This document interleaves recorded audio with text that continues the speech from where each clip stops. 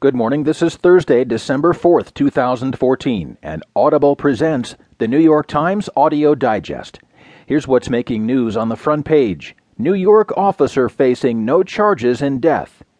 17 states file suit to fight Obama on immigration. And U.S. and Iran hit ISIS but avoid talk of allies. In today's national news, genial force behind bitter immigration fight. UPS suit hinges on an ambiguous pregnancy law, and University of Texas says it can account for missing brains.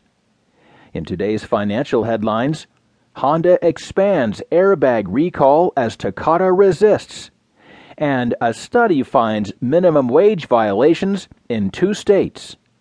There will be more business stories, more national and world news too, a roundup from the sports page, and New York Times columnist Nicholas Kristof.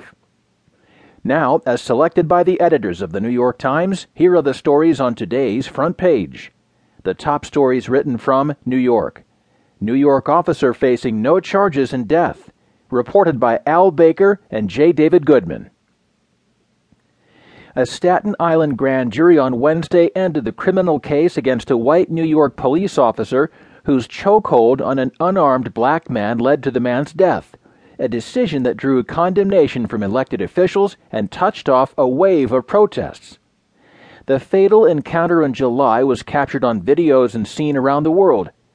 But after viewing the footage and hearing from witnesses, including the officer who used the chokehold, the jurors deliberated for less than a day before deciding that there was not enough evidence to go forward with charges against the officer, 29-year-old Daniel Pantaleo, in the death of the man, 43-year-old Eric Garner. Pantaleo, who's been on the force for 8 years, appeared before the grand jury on November 21st, testifying that he did not intend to choke Garner, who was being arrested for allegedly selling loose cigarettes. He described the maneuvers as a takedown move, adding that he never thought Garner was in mortal danger.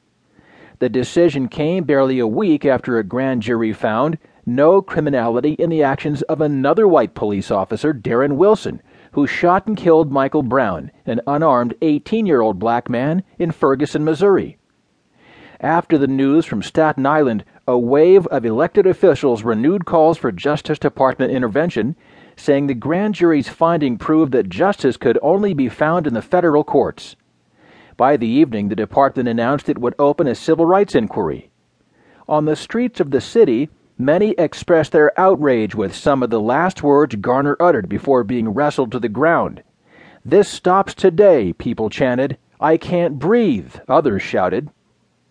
While hundreds of angry but generally peaceful demonstrators took to the streets in Manhattan as well as in Washington and other cities, the police in New York reported relatively few arrests, a stark contrast to the riots that unfolded in Ferguson in the hours after the grand jury decision was announced in the Brown case. President Obama, speaking in Washington, said the decisions in New York and Missouri highlighted the frustrations that many African Americans have harbored about a legal system that has a long history of discrimination against black people. "When anybody in this country is not being treated equally under the law, that's a problem," Obama said, "and it's my job as president to help solve it."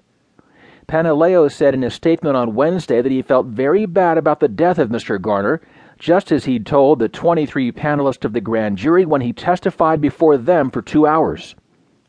Appearing with the Reverend Al Sharpton in Harlem, Garner's widow, Esau Garner, said she did not accept the officer's apology. "Hell no," Garner said. "The time for remorse for the death of my husband was when he was yelling to breathe."